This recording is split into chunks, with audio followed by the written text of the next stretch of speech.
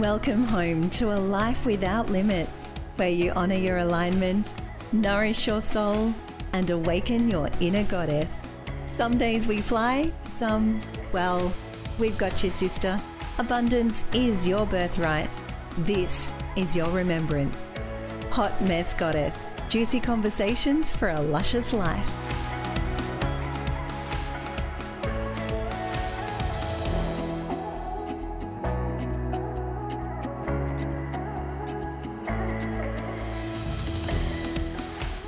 Well, if you love the science behind how your brain and body all work together, then you're going to absolutely love this conversation with Carl Montgomery. His business involves around applied integrative medicine, sports kinesiology, and exercise physiology. He definitely knows his stuff. So without further ado, here is the incredible conversation with Carl.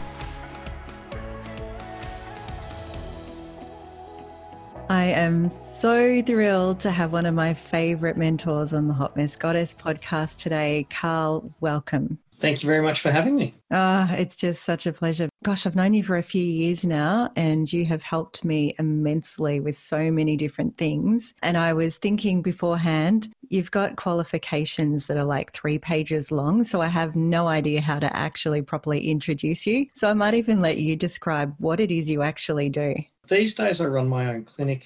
I just call it Applied Integrative Medicine. My background is I'm one of about 50 degree qualified coaches in the world. So I'm also an exercise physiologist, a sports scientist, a musculoskeletal specialist, a sports kinesiologist, a strength and conditioning coach. I was a swim coach. From there, it sort of gets into a whole heap of other qualifications. So I've been quite eclectic in my career, and I was an Olympic strength and conditioning coach for 14 years. Oh my gosh. So even I'd forgotten half of those.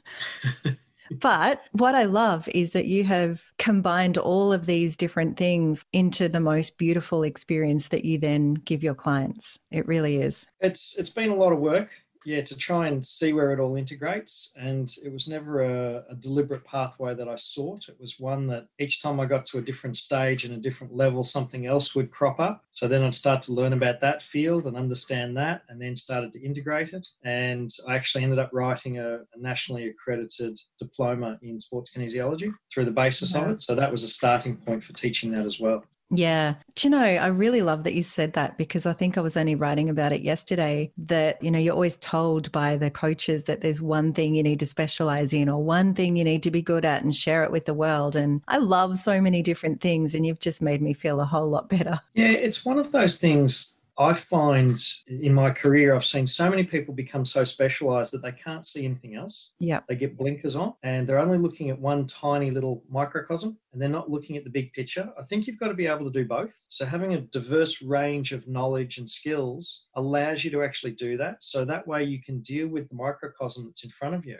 but also understand where it fits into the bigger picture. Yeah, definitely. I saw you for so many different things. Your knowledge on the human body, the brain, and the way it all manifests your entire life just blows my mind. Did you want to delve into some of that today? Absolutely. There's so many different areas that we can tackle with this. So I've been thinking probably one of the best ways is to look at manifestation. Yeah. And within manifestation, we can look at how we create the surroundings outside of us, so a localized environment in and around us, right the way through to how we can create wealth and health, obviously, but also creating disease and illness. Yeah. So I thought that would probably be a good path to start people on. It is. Well, everyone loves money, so let's start there.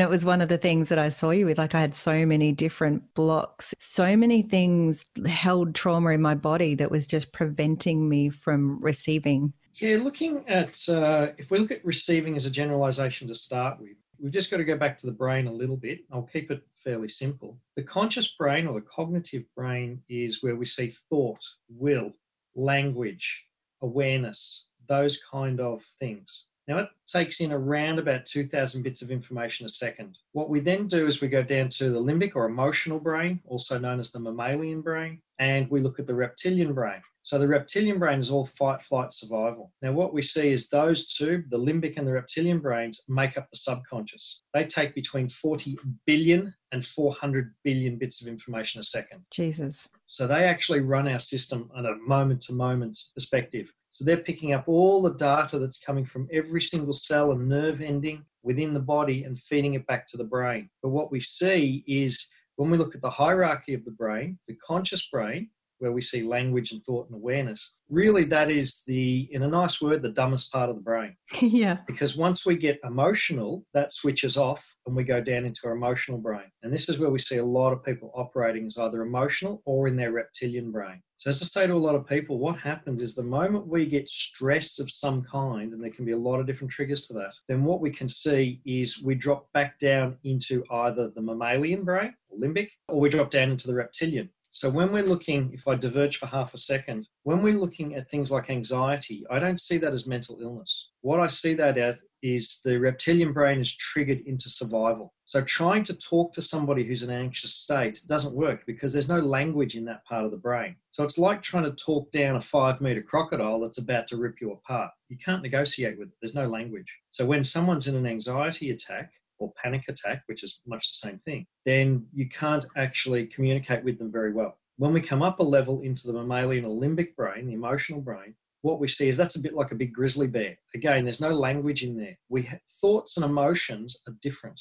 So thoughts come more from the cognitive conscious brain, emotions come from the subconscious brain. So even though we have words for them, we actually feel them. We don't need the words to feel them. Yeah. So a child can feel happy but not know what the word happy means. They have to learn what the word happy or sad means to describe it, but they can feel those emotions. So what we see is, when we're looking at manifesting something, so if we start off with manifesting wealth, let's say, if we have a belief system that's stuck somewhere in the subconscious brain, say emotional brain, we might be 4 years of age. And what we see is, as a 4-year-old, you were exposed to somebody who had a lot of money, but their attitude was very poor. They were a real asshole. Yeah. They treated everybody quite poorly. But for you, in that sort of very immature emotional brain, what you do is you start to associate this person has got great stuff, whatever it is. So whether it's houses or cars or,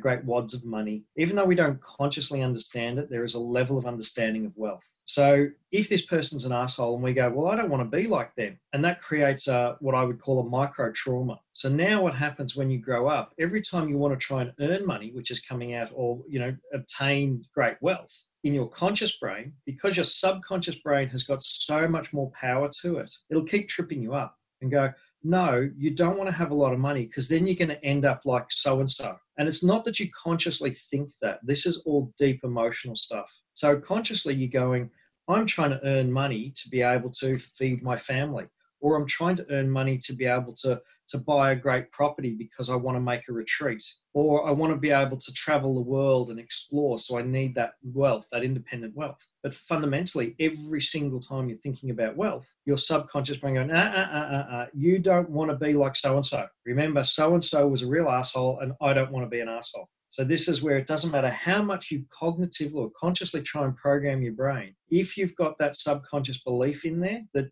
most people aren't even aware of, it will just keep tripping them up and they won't be able to move forward. So then they're going, but I've done all of the, say Anthony Robbins or all this great, manifestation work, and I've read The Secret and all these bits and pieces, but it doesn't come together because you've still got an underlying fundamental deep belief. I don't want to be like this person, and that person represents wealth. Yeah, that was definitely one of the things I had for sure. And I've done all the work. And yeah. I know logically it doesn't even make sense. And I can't even remember what the trigger was. No, and this is the thing is we don't, because quite often it does occur for most of us up to the age of about 6. So what we see is at 3 years of age, that's the biggest developmental leap we'll ever make. So this is where a lot of traumas around that 3-4 years of age start to occur. But then up to the age of 6, that's high development as well, because we're starting to become a bit more aware of ourselves and how we communicate with others. So we can often see a lot of these traumas dig in and around that time frame.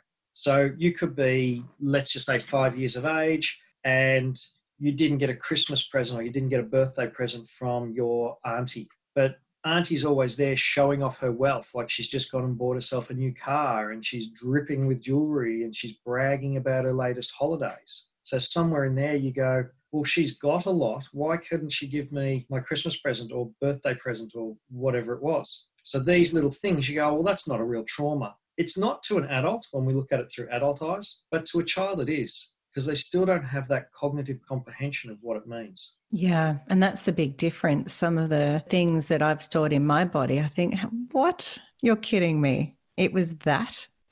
How? And it is. It's because it was happening when I was a child. Exactly. And what we can see is a small event that we would see as an adult as a small event, a child would see as a much larger event. So you might take let's say a 2-year-old, and they've lost their favorite teddy that they need to go to sleep with. Well, that teddy is almost their entire life. So Teddy's been dropped somewhere, or Teddy's been left behind the couch, but little Junior can't get to sleep without that because that means so much. As you grow up, your perspective changes, but that is still part of your foundational layer. So this is why you might go, every time I lose something that means something to me, I break down into a mess. Why? I don't know. You don't cognitively remember that stuff from that early age. Yeah, it's fascinating. What I love so much is that the body remembers every single bit of it. Absolutely. This is what's interesting. When you start getting into quantum physics and quantum mechanics, it can be very, very complex. What I try and do is I take these concepts and break them down into as smaller understanding as possible. And that's not just for the people I work with, that's also for me, so I can get a good handle of what it is. What we look at in the universe, we can take any particular structure, it doesn't matter, and we keep breaking it down smaller and smaller, and we get to atoms. But once we're into atoms, we then look at electrons and protons and neutrons. Well, we can go a lot smaller than those. At the moment, the current belief, the smallest particle or wave is what's called a quark.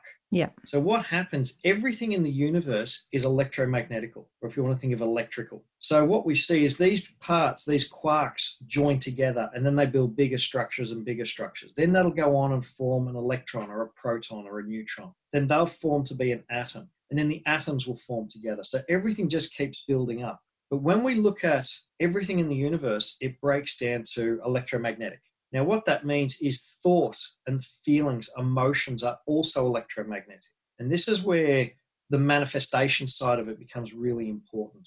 So if we put enough energy, and when I say energy, I'm talking about thought, either conscious or subconscious, into whatever it is, then that's what fundamentally the universe will respond by building that. So if we have a subconscious that's aligned with the conscious to create great wealth or great success or great health, whatever it particularly is, given enough time and energy, those tiny little quarks will join together. Then they'll form atoms, and it will just continually build up. So this is why a lot of people also don't manifest stuff, because they don't have the alignment of the conscious and the subconscious. And then what occurs is they actually don't put enough conscious effort into creating what they want. They get this idea, oh, if I think about it for a week, I'll create it. No, you've got to put a lot of mental energy to create those bonds of the quarks and then the atoms and so on and so forth. So this is why if you've got your dream house, you might put that picture up on the wall in your office or in your home or something, and you just keep focusing and keep focusing and keep focusing and keep focusing. The more you focus on it, the more energy you put into it. The more energy you put into it, the more the universe, so to speak, will respond and start to build that. But the same goes for negative. So if your conscious is going, I want X, and your subconscious going, I want Z, Z will be what comes up. So this is where dealing with these deeper unknown traumas that are manifesting in different symptoms become paramount. Yeah, so incredible. And because I tried that for years, looking at my vision board and thinking vision boards just didn't work. But they do. It's just that I wasn't fully aligned with my conscious and subconscious. My whole vibration was saying something completely different. That's right. We can actually see this within science. So there's a couple of good authors. One is Richard Gerber. So he's written Vibrational Medicine and Vibrational Medicine in the 21st Century. Century. So there are a couple of really good books. And there's another one, Oshman. So he talks about energy medicine in therapeutics and human performance. So we are seeing this knowledge come up, but again, a lot of it is kept down and hidden. So it is science. It's not airy-fairy in any way. And that's not being disrespectful. That's what I just find in today's world. People need to understand why, not just, oh, it works and I don't know. If you're talking about it, you have to have some idea, or at least be able to reference a point that people can go and look at and learn about. Yeah, for sure. I'm one of those that love to know the intricacies of why something works the way it does. And some of it's quite complex. Yeah, I'm never going to understand it fully, but even just having, like, the way you explain stuff to me makes sense. And so even just having that snippet of, aha, okay, that makes sense logically. And then it all starts to align a bit more because I've got some kind of grip on it. I don't need to know all the scientific names of everything or anything like that, but just having that slight understanding is really helpful. And you just hit the nail on the head there. Like, I taught for a very, very long time in different courses, and some of them required you to use the correct scientific terminology, whether it's anatomy or physiology or whatever it was. But what I found was, for most of those people, it still had to be simplified down to some level. Once we sort of have that concept in a simpler format, then we can build on it. And that's what I find in clinic is I go by the KISS principle, keep it super simple. Yeah. I don't like the original one, keep it simple, stupid, because that can imply to some people that they're stupid because they can't get it. Yeah. And I just don't like that. So this is where it's just keep it super simple. And then once you've got that basic understanding, then you can actually build from that. And I find more people can connect with it then, and they're able to take it and run with it and have a lot more work with it. And then as their knowledge and interest builds, then the vocabulary and the understanding becomes more detailed. Yeah. And then some people just do it automatically, like their whole lives just play out divinely because they're aligned. They haven't stored the trauma, or they've worked out ways to deal with it, and they don't even need to know how any of it works. And I get that too. I'm one that does like to know stuff, and I'm one that has self-sabotaged most of my life. So I want to know why. And that's it, is some people just seem to be born with that alignment. What I've come to discover is, if I take a slight segue for a moment, is there's a platform called PH360, Personal Health 360. These guys have developed one of the most incredible platforms for health. So it takes into consideration Ayurvedic medicine, traditional Chinese medicine, nutritional science, around about 17 or 18 different major sciences. And they've put it all together. So the platform that you see is very, very simple, but the science behind it is mind-blowing. So one of the things they've done is, in embryology, we have three major layers of tissue. We have what's called your ectoderm, your mesoderm, and your endoderm. Now, your ectoderm goes on to form your brain and nervous system. Your mesoderm goes on to form your musculoskeletal system, and your endoderm goes on to form your digestive tract. And then there's a lot of variance within that. Now, what we see is, as a human being, we become dominant in one of those layers depending on the hormones that are present. That occurs around about 15 hours after conception. Wow. So what we then see is, once you become a fully fledged human being, is you become dominant in one of these body types. So ectomorphs, what we tend to see, are very slim people. So they are dominated by their brain and nervous system.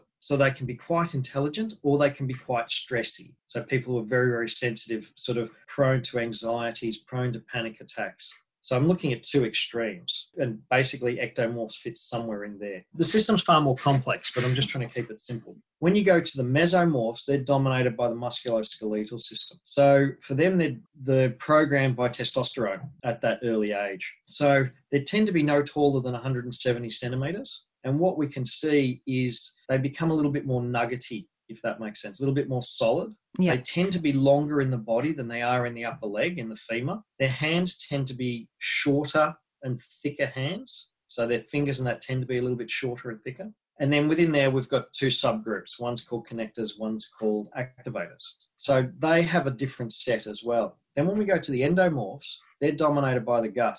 So what we see is they can be quite short, and they can be really tall. And what we see is, again, a great variance within this. So like Danny DeVito, he's one end, and then you can go right up to Dwayne Johnson, The Rock, 6'5", massive. Yeah. So what we tend to see is most endomorphs tend to be bigger in the body. So they tend to be longer in the upper leg, in the femur, a little bit shorter in the torso. but they can be big, solid people. So there's quite a array. Now, how does that affect your neurology? What we see is the 6 biotypes across those 3 morphologies.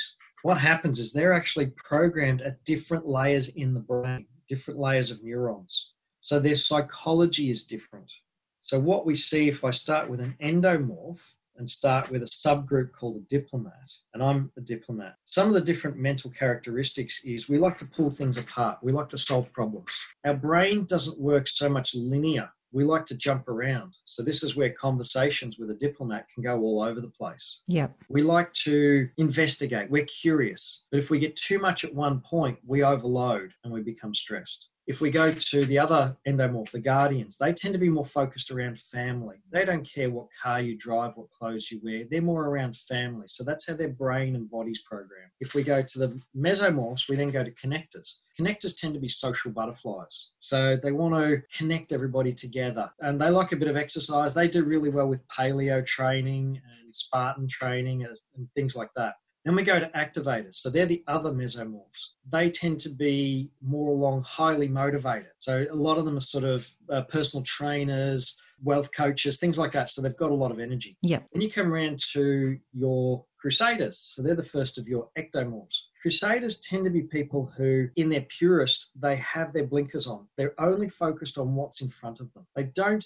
tend to be very emotional people. And then you come around to your senses, and they're very sensitive. So they're people who can stress at the drop of a hat. Again, they're still fine body types. So what it means is if you've got one of these biotypes, and we're all one of them, and sometimes we've got little combinations of the others as well. But if you've got a certain disposition that's set up in your neurology, and then you're given the wrong stimulus, that will create stress. If you're given the right stimulus, it'll make you thrive. So this is why we can have one situation, and let's say 6 different people, all of a different biotype, and they will all respond vastly different to that same situation. And so that's also why in families, 2 children or 10 children, but even when you've got as few as 2, can have exactly the same upbringing with the same beliefs, the same everything, and they will see life totally differently and have incredibly different lives. Completely. Absolutely. Yeah. So what we see is different people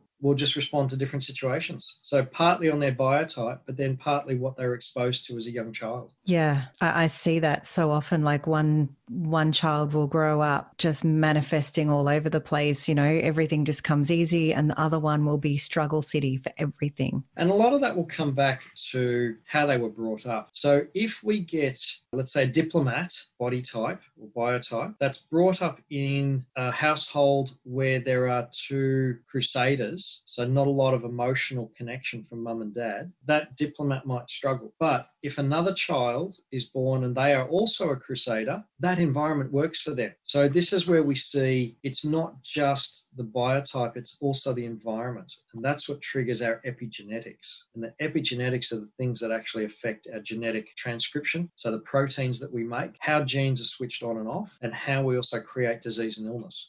Delve us into that, because that's fascinating. You've got different perspectives to look at. So to keep it simple, again, if we go back to the manifestation side of things, if we look at somebody who is brought up and they feel that life is very hard, well, what we see is in traditional Chinese medicine, that would be a spleen pancreas emotion. So within that spleen pancreas, what we see in the physiology side of the pancreas, it's all about digestive enzymes and blood sugar control. So there's sweetness in life. So if you've got somebody who feels that life is not sweet and they've got enough trauma over a long enough period, then what we can see is that change at the quark level into the atoms and then all the way up into tissues and into an organ, that can then change how that organ works. That organ then starts to, if you want to think of it, mutate, for want of a simpler word. Then it starts being dysfunctional, and dysfunction is dis-ease, or disease is what we call it. So long-term emotional trauma can very, very easily manifest into physical conditions. And then we can see a lot of other subgroups that can fit into that. So if that trauma and that sweetness is coupled with a lot of stress, long-term stress can cause the adrenal glands to produce adrenaline and cortisol and other stress hormones too much. They will then interfere with the thyroid. So what we can see is then thyroid problems. If you then add these problems into an endomorph, like we were talking about before, that will have a very different effect than if we add it into a mesomorph.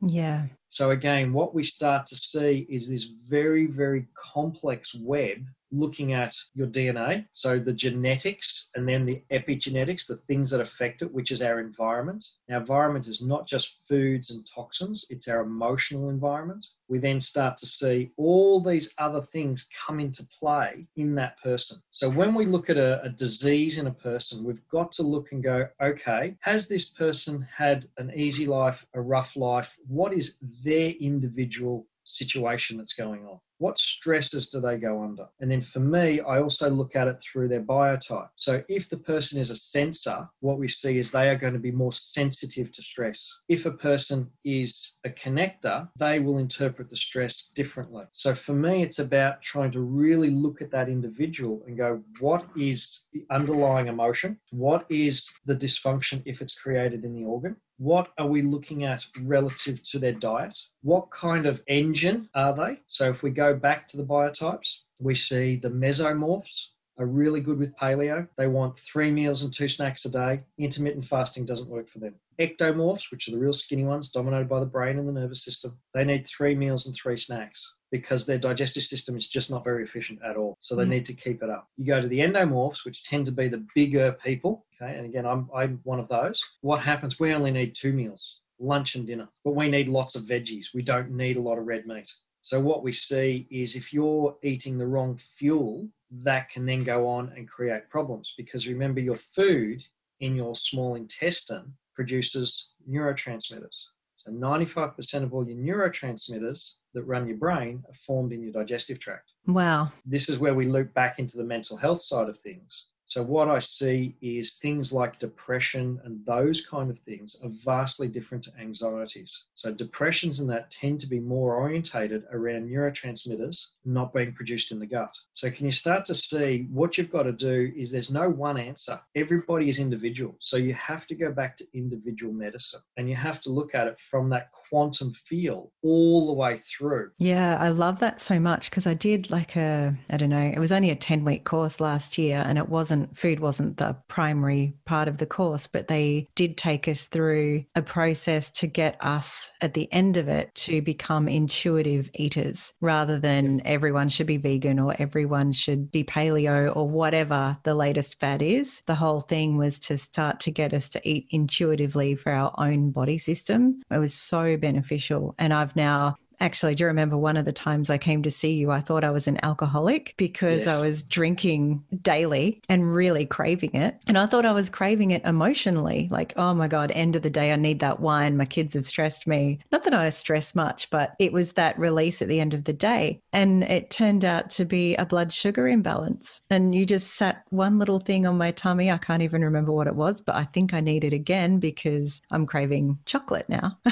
But yeah, it was that one little thing. And that's the thing, is eating intuitively is good if we don't have all of the bad foods around us. Because when we look at sugar, which we know is just destructive, you are looking at a compound that is approximately 8 times more addictive than cocaine. So when you have sugar, it stimulates certain parts of the brain, goes, I want more, I want more, I want more. There's no off switch. So when we see all of these sugary foods and we go, oh yes, we know sugar's not good for us. And then we go to these sugar replacements, it actually still keeps you in the addictive cycle. So all this no sugar drinks and whatever have you, they're still running the same addictive pathways in your brain. They're just finding different ways to make you addicted to it. So common compounds that we see, if we're looking at blood sugar issues, then again, each one of these topics is very complex, but just to keep it simple, we can often see chromium and zinc are 2 primary ones that people are missing to stabilize blood sugar. If we're finding people are craving sugar, which can be different to a blood sugar issue, then believe it or not, raw salt.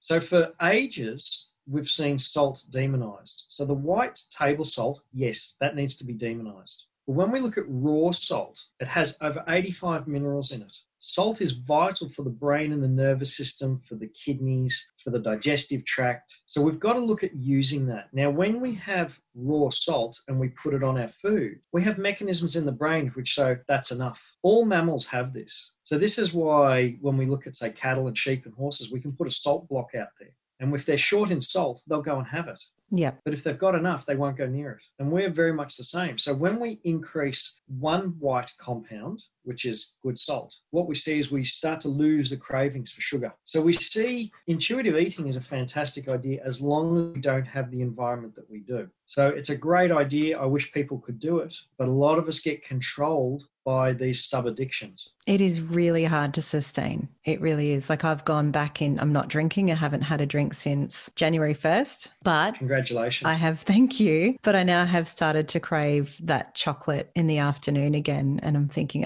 better get some more chromium because I know with me it tends to be a blood sugar thing. That's right. So one of the things we can look at is what type of chocolate? Milk, dark, white? Which chocolate do you prefer? I generally prefer milk chocolate if I'm going to just binge on chocolate. Yep. But I also, if I have a cacao, which like a ceremonial cacao is what I prefer, which is the purest form of chocolate, then Yes. that does the same thing. I don't crave it anymore. So what you see is most likely it might not be a sugar problem. Because you're going for cacao, or even if you're going for dark chocolate, it doesn't have as much sugar in it, just dark chocolate. So there is another compound that's only contained in chocolate called anandamide. Now, anandamide is a neurotransmitter. In Sanskrit, it means bliss hormone. So what we can see is sometimes when we're having the craving is we want that bliss, that That's So we have exactly that it. piece of chocolate and then we go, I'm satisfied. But for some of us, what we can find is we can continue to eat it. And before you know it, you've knocked off half a block or a full block and it's gone. Yep. More often than not, that tends to be a bit more sugar orientated. And therefore people go for milk and even white chocolate. I think I must be a combination because I ate an entire family block of Kit Kat the other day. I felt sick after it, but I Been couldn't there and stop. done that. And this is where it can be like combinations of. So one of the things you can do is get your raw salt. Now, not all raw salt is the same. I was going to ask, tell us which salts we should be eating. Okay, so some research that I came across a couple of years ago showed that the Himalayan salt had over 114 different petrochemical toxins in it. Holy because shit. of the way it's mined. Because it's classed as a condiment, it's not classed as a food, so therefore it doesn't come under food regulations. So basically they just dig it with diggers and it's dumped in trucks, run off. It's not really cleaned, it's bagged, and then it's sent overseas. So most of it's all done in Pakistan, from what I understand, so the Himalayan salt. Because that's what I was told to get, the pink Himalayan salt. Yeah, no, that's where I started to come across that research. So I've actually shifted to a local product, which is Murray River Gourmet Salt. I love that stuff. So that is so nice. There is another one called Mount Zero, which is done in and around Ararat, which is very nice. The Mount Zero tends to be a little bit more gourmet, so they put truffle and things like that with it. So it's a little bit more expensive, but it does the same job being a raw salt. But I tend to carry the Murray River salt at clinic. Yeah, that's been my favourite. Oh, so many people. I said, I've just got to carry it because people just want it. And I just go through boxes and boxes of it. So people go, I just want some more of that. I know you said it can be intuitive and our bodies know when to stop, but how should we be consuming this on a daily basis as a general rule, given what the population's diet is like? Well, the population's diet is too high in just white processed salt. That is toxic. That is poisonous. So when we move away from processed food, then we tend to move away from that salt. But what we do need is we still need the nutrients, the 85 odd minerals and other nutrients that are contained within raw salt. So what we can do is take that and sprinkle it on our food. And what you'll find is if you put too much on, your taste buds will tell you that's too much for me. So everybody has got a natural layer that they will go to. Some people, again, higher, some people lower. Also the different climates. So when we look at hotter climates and you tend to sweat more, then you'll tend to find you want a little bit more salt. And then you've got the furphy that salt increases my blood pressure. Well, that was the thought process of one doctor back in the 1920s 80s, and it's never actually been proven. Yeah, right. But we just ran with it. Correct. We've run with it for a lot of different reasons. So we see that with a lot of different ideas is, like you said before about, following the paleo diet or being vegan or things like that. What we tend to do is we focus on the food rather than the person. So we come along and we go, oh, well, being paleo is the perfect diet. That's the caveman. We all came from cavemen. Yes, we did. But what you've got to look at is different regions of the world. Their paleo was different. So if you go and look at the Inuit, the Eskimo, their paleo was around about 90-95% fat, blubber, and meat. That's their paleo. But then if you go all the way down to South America and you go into the Aztecs and the Incas, their paleo was much higher in grains. And the grains they had are vastly different to the grains we have today. Yeah. So what we've got is paleo becomes regional specific. And then there's that adaptation through the genetics. Again, the epigenetic, the exposure to the environment is what we see. Then we'll depict what is the better paleo, in inverted commas, diet. So we can go to parts of India and they have been vegan for hundreds, if not thousands of years. Their body has adapted to that. You put animal protein in their diet and you're going to make them very sick. But theirs is still a paleo. So it's looking at more regional paleo. But again, with the pH 360, you don't have to think of any of it. You jump on, you do your measurements, you just follow the instructions and it's done for you. All you have to do is open it and follow it. So people want something simpler, that's a great way to go. I like using it because it helps me to get people back on track for the right foods for their body. And this is what we're coming back to. It's about you and the right foods for you, not what's right for your son or your daughter or your sister or your brother or your mum or your dad or your best friend. It's what is it for you as that individual genetic being. Yeah, it makes so much sense. And so because you were talking about the whole manifesting before, and we were talking about how I manifested a sore shoulder and Yes. neck, shoulder blades, arm. I'm not even sure which it is yet. We were talking yesterday, I think, about, well, it's my left side. So that's related to the feminine and receiving, but there's also the ways that I manifested that in my body too. Can you delve into how all that works? Yeah, there's a lot of different things. Like if we start off with a sore shoulder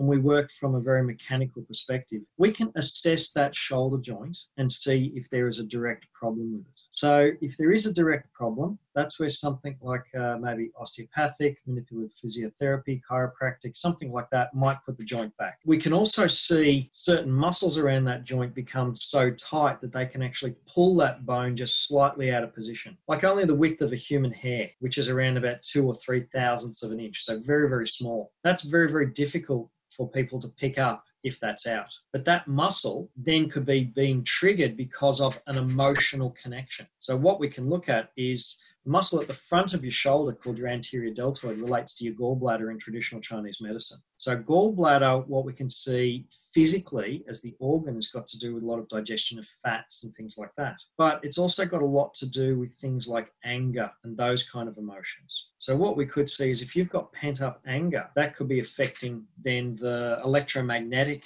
version of the gallbladder, which then reflexes into that front muscle on the shoulder, the anterior deltoid, which could slightly pull that out. Yeah. So that could be one pathway. We could see the shoulders playing up because the muscles running from your shoulder to your neck are tight. They could be tight because you've put out the upper vertebra in the top of your neck, because you laid on the couch and you put your head on the arm. And what you've done is you've just gone click and just slightly adjusted your neck. So that could be a physical thing. But then we might also find that you could have put that upper neck out because that relates to throat chakra in traditional Chinese medicine. And throat chakra is all about communication. And when we look at the back of the chakras, it generally looks at things that you feel are outside of your control or in your past. So we could see that you've had an emotional trauma that's triggered from your past, which is then manifest within that neck. That has then changed that structure like we were talking about. Put that out, you've now caught a nerve. That nerve runs down and gives you shoulder problems. And then you go, well, I've got a shoulder problem. So there's sort of two possible pathways. And realistically, we could go through 1,000 of them. Yeah, it's so fascinating. And so, I know there's not one simple answer, but how do we at home begin to help ourselves? With the manifestation? Yeah, I guess we may as well start there. So if we look at how to help ourselves with manifestation, one, it's not to listen to others. believe it or not. Because even though many people are trying to give us advice from a good perspective, they could quite be possibly leading us further down the garden path. Listening to a lot of stuff I find on social media, particularly currently, is not good. So we need to cut ourselves off. We need to get back in contact with the earth. So within that can just be going and sitting under a tree, just putting some skin against the earth. The earth is a giant negative ionic battery. And negative ions relax us. Positive ions stress us. So getting back in touch, that'll fundamentally dissipate a lot of the positive ions. That helps a lot. This is why sitting in nature, sitting down by moving water, so that might be the beach, or it might be a river or a creek, sitting under trees, those kind of things actually help to dissipate it. So that's point one. Point two is slowing ourselves down enough that we can go inwards. And that's the biggest journey, is once we go inwards, and I don't necessarily mean about meditation, because not everybody can meditate, but what you do is sit there and just quietly reflect. So you might sit for 10 or 15 minutes if you can, get yourself quiet, super calm, and then you go, I'm trying to manifest a better life. So you need to be specific. So what is that better life? Is it a better job to be able to earn more money, or whatever it particularly is? So you hold that, and then within your mind, you start to ask questions. What do I need to do? Show me what I need to do to achieve this, or what is blocking me? And it's listening for that inner voice or that inner sensation. So this is where some people will feel it, some people will see it, some people will hear it. And it's sitting quietly, and that is your intuition. But for most of us, we only get to hear that when we sit quietly and we're not disturbed. So turn off your phones and all the other gadgets and get back to being really slow. So right now, again, with all this lockdown, this is a fantastic opportunity because many people are slowing down and getting back to being in contact. So it's a great time to sort of sit back and go, okay, let's reevaluate. Let's hit factory reset, hit that little button and start to go inwards, because fundamentally we all have most of our own answers. That must be why I've been stressing more, because for me, it's the opposite. I've suddenly got kids home, and the time that I had to myself to go within has been drastically reduced. Although I can get up way earlier in the morning to do that. But that's probably why I've been feeling less connected, I guess, with all this COVID stuff. Even with humans being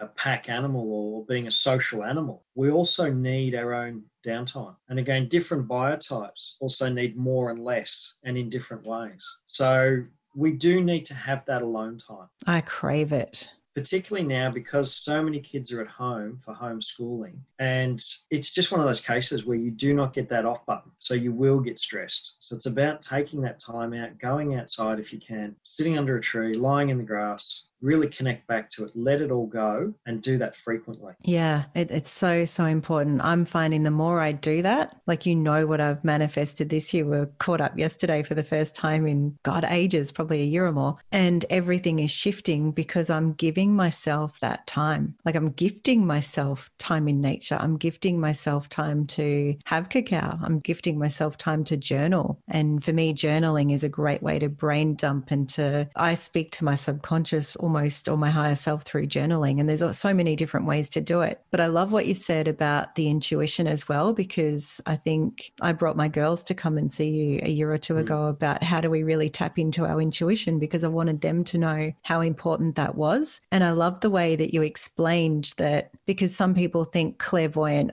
they must be like psychic. But the way you explained the different clairs was beautiful, and it's just intuition, but in different ways. Can you talk us through that briefly? You've got three primary forms. You've got clairvoyant, which is clear seeing, clairaudient, which is clear hearing, and clairsentient, which is clear feeling. There are a couple of minor ones, but they're the predominant ones that we see. So what occurs is we're able to, if we can sit quietly enough, again, this comes back to the sensation going back into the universe in regards to the quark and the manifestation. So what we look at is when we slow down enough and we don't have all this noise around us, we can go inwards. We can actually tap into this. So the universe is a giant electrical field. And I was reading some stuff a few months back, and they were talking about Einstein and his theory of relativity and the formula that we commonly know as E equals mc squared, which is only a small part of a large formula. And apparently at the time, there was two other physicists who also came up with it. So what it's spoken about is all this information is out in the quantum field. It's just whoever slows down at that right time and is able to download it. And they went on and gave numerous examples of lots of different technologies throughout time and how all this stuff is out there, but we've just got to slow down. So when you slow down enough, you'll be able to perhaps hear it or see it or feel it. And sometimes as you go on, you will develop it further and further. And it's learning to trust that. And we've all had situations where we go, oh, my gut feeling is to do this, and I haven't done it. I've done the complete opposite. And, oh, geez, I should have done that because that would have worked out. And we're taught not to trust that. We're taught to override it with our thoughts. But again, what we see is the conscious brain is the most infantile aspect of us. So over time, you can learn to actually integrate that intuition with your intellect. And that's what we see many great minds and many great creators and artists and that are doing, is they're actually able to blend it. One of the biggest things I say to people is when you've got some kind of question that you want answered, one of the things to do is sit quiet for a while, just calm yourself down, center yourself if you want to use that language. And then you hold that question, you pose that question. If I knew the answer, what would it be? And then you feel it. And it's a bit like traffic lights in regards to you might get a feeling of red, or you might see red, or you might hear alarm bells. And you go, no, that's not right. And then you might get amber, which is sort of somewhere in the middle. It's neither here nor there. And then you might get that feeling or see the color or, again, hear a sound, and it gives you that really good, happy feeling inside. And that good, happy feeling is one of the first places to start to tap into your intuition. So when you ponder it about whatever issue or question it is, you get one of those three answers. So sometimes you get what you appear to be as no answer, and that's going to be your amber. That's going to be your middle of the road, which means perhaps you're not ready yet, or you haven't posed the question correctly. So you can repose it in different variations of it and see if it changes. Otherwise, give it a few days or a week and see what comes up. And the more you can follow your intuition, the more power you have for yourself. I love that too. Don't expect an answer immediately, although it can easily come immediately. And sometimes you'll get the answer, but you'll question it. You know, your brain comes in and goes, nah, doesn't make sense. That's ridiculous. And then you start to see signs all over the place and you think, get out of town. Like, I'm seeing stuff everywhere that's just telling me, yes, that's the right answer. And to take notice of that stuff. Absolutely. The number of people I've spoken to over the years, and they go, oh, I was given your card by so-and-so. And then a few weeks later, I was given your card by somebody else. And then a couple of months later, your cards just appeared on a coffee table. And then I went, oh, that's a sign. And then they come in and see me. Just lots of different things. It's being aware of it. But again, we're often too distracted with everything else that's going on around us that we don't take notice. And this is where older cultures used to actually do that. They would actually sit, they would spend the time, and they would be in tune with everything that was around them. They didn't need a mobile phone to distract them. They didn't need all of this technology. We can still use the technology, but be able to quite happily turn it off at the end of the day and walk away. Again, using our intuition. Yeah. And one of the, I can't even think of which scientist it was, or even if it was a scientist, it was someone famous anyway. And they used to have power naps. Like they'd sit in their office, turn all the lights off and just have a little nap. And that's when all their ideas would come in. Yes, I've seen that written about Einstein, Bohr. Many of these top scientists and researchers throughout time would often do the same. Schedule in that quiet time. And that's what I'm now trying to do. Also, just something that you said earlier was tapping into the quantum field that we are all able to tap into. It's a prime example of that is I wrote a song probably 15 years ago, wrote the lyrics, had the tune in my head, had no idea how to get the tune out, and it left sitting in my book. I reckon a year later I heard it, not even a year later, heard it on the radio, maybe 2 years later. Perfect example. And it's like, I can't believe that. That's my song. How did they do that? That's not fair. And back then I was going, that can't be right. They stole it from me, but it's just that I did nothing with it and it was out there. And that's it. That's what happens for many of us. We might get a great idea and we don't act upon it. So somebody else does download that information out of the quantum field just through sleep or through dreams or through inspiration, and they run with it. So this is where it's about learning to trust that and going, okay, well, let's run with it now. Let's find a way to make it happen. Yes, find a way to act on it. And again, if you've got fears that are stopping you, then you need to look at dealing with those fears. Yep, which is perfect. That's what I used to come to you for. I was scared of everything. Scared's Well, you're not probably not the now. word, but that inner, I'm going, I've got blocks, fix me. I think I even said that to you once. And then you're going, if you knew the answer, what would it be? And I'd get so much in my head and go, well, if I knew the answer, I wouldn't be coming to you, would I? And it was just so much. But just, yeah, again, allowing myself that time to really go within has been massive. And that's what a lot of us don't. We're too busy running around trying to do shopping and pay bills and run life. We just don't get that downtime. And a lot of people go, well, I don't have the time because I've got 3 kids and I've got this and I've got that. When do I make it? And I have exactly the same excuses. I'm always at work. I'm always doing something. But find just that 5 minutes. It might be in the shower, might be on the toilet, it might be driving your car. And for me, it used to be driving the car because work was an hour away when I was coaching in the city. Now I'm 3 minutes from home where my clinic is. I don't get that. So I've got to find it in other ways. Yep, so important. I used to do the same driving and I really miss that driving time. I loved it. Yeah, it's a real shutdown. Like last year, my family and I, we went up to the Burke and Wills Dig Tree in southwest Queensland. And we went from Melbourne to Broken Hill in one day. Wow. So it was 10 or 11 hours driving and completely chilled. I was so happy. And my wife kept saying, do you want me to drive? I said, no, I'm happy driving because I could just switch off and just enjoy it. I think we did up to there, Burke and Wills Dig Tree and all the way back. I think we did it in 5 days. We just took our time coming back. And I think it was around 5,500 kilometres. And for me, that's what it was. It was just chilling out in the car. Even though I've got the kids there and, we let them play their iPads a little bit, but it was just that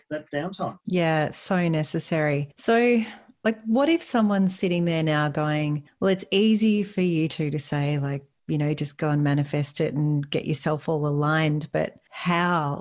What's other than just grounding? What's that really first step that someone can take, even if it is meaning to go and see someone? Make a decision.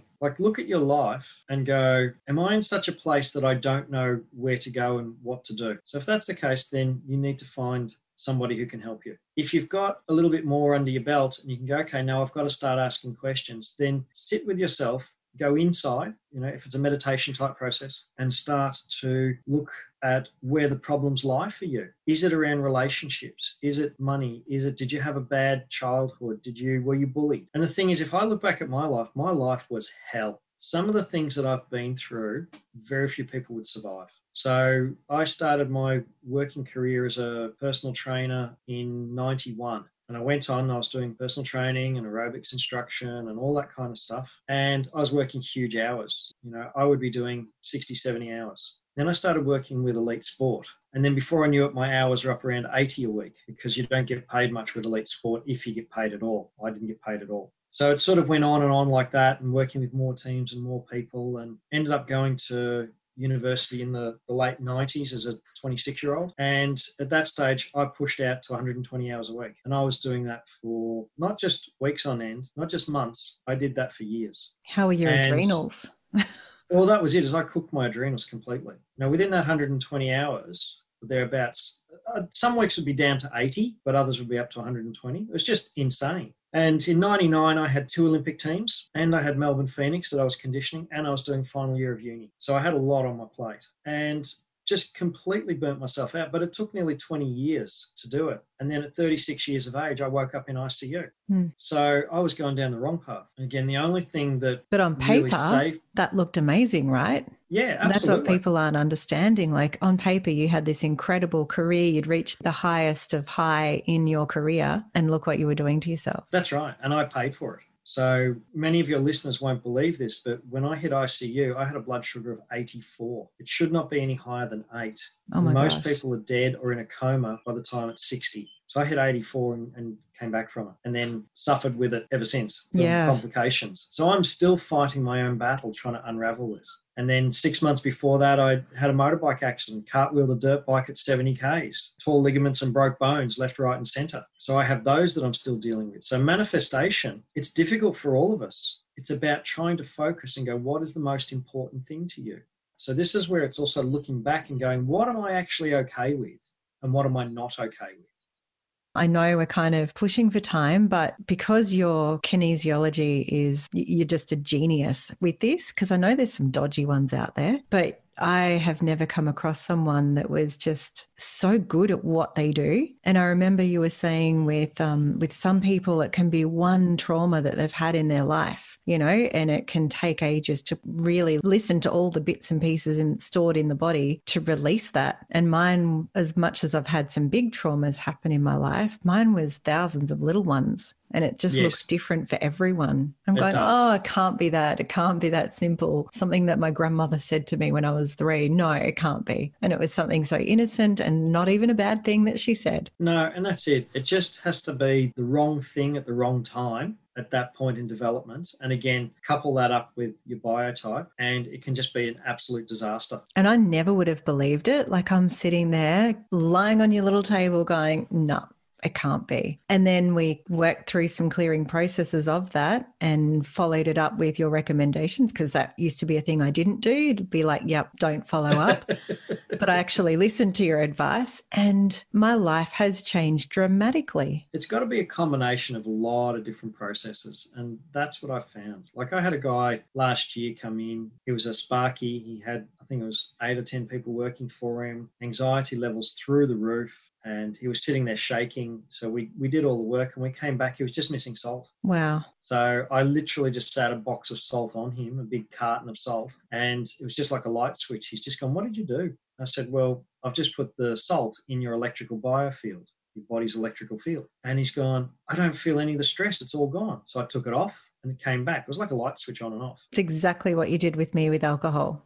Except it wasn't the alcohol, it was the chromium. That's right. And this is where it's just finding what it is. And for him, basically all he needed to do was just get up a lot more salt. And he contacted me 2 or 3 months afterwards. And he goes, I'm doing the salt every day. I'm salting my meals. I'm drinking this special salt drink that I needed him to do. And I said, how are you doing? He goes, I've got no anxiety. He said, I don't care. And it was just simply a biochemical thing that was creating an emotional instability. So this is where we've got to not just assume that everybody's the same. We've got to understand everybody's different. And then you've got to solve each problem individually. Yeah. And I think the important thing to say here too is that I know if it was me a few years ago, I'd be going, well, that's all great, but how do I find the answers? Again, it's taking the time to go within, ask for the right signs. And like you say, something will come up. You'll get a card to go and see someone and go, oh, where'd that come from? And listen to those signs. Or someone will tell you of a study they read about salt and you'll go, interesting, of the timing of this, because I was, and it just, the coincidences aren't coincidences. And that's exactly right. It's being slow enough and being aware enough to see these subtle signs. And this is what primitive humans did, was they actually observed these signs.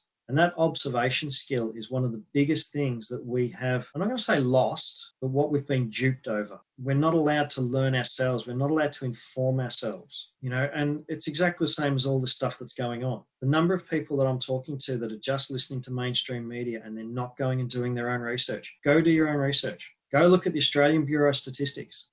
Just educate yourself. You can't sit there and go, well, I don't know, I'm too dumb or I'm too busy or whatever it is. No, take responsibility. And that's the biggest thing, is we have to take responsibility. And a lot of us don't. Yeah. A lot of us want to blame somebody or something else instead of actually going, no, I own this. This is mine. I'm going to learn from this so I can move forward. So if we can take that responsibility and not blame, then that's part of that'll help us with the manifestation, because we can start to let go of the things that aren't ours and start to own the things that really do belong to us. Yeah. Well, I think we can come back and talk about that just in itself in a whole other podcast. So I would love to. If your listeners want to expand on any of these things, I'm more than happy to. Yeah, we definitely will, because unfortunately you're in Melbourne and you have a little bit of time off now, so we may as well make the most of that time. Yeah, the next few weeks is going to be busy doing other stuff. If anyone wants to get in touch with you just to find out more or make an appointment, I think you're doing some online appointments at the moment. Otherwise, when you're back up in Melbourne, how do we get in touch with you? I've got a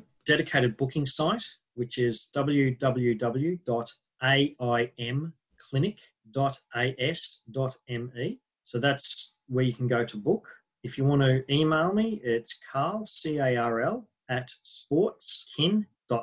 They're the easiest ones to get hold of me. Contact me through one of those if you've got a question, or if you want to book in, as of, I think we're aiming next year, I will be actually coming up to Mansfield and doing a couple of days a month up there. So if That you've got any excites locals, then I'll be able to help, because I think I've treated about at least a third of Mansfield I think over the you last have. couple of years. So yeah, I'll be traveling up there to do that, which will be nice and exciting and a good bit of fun.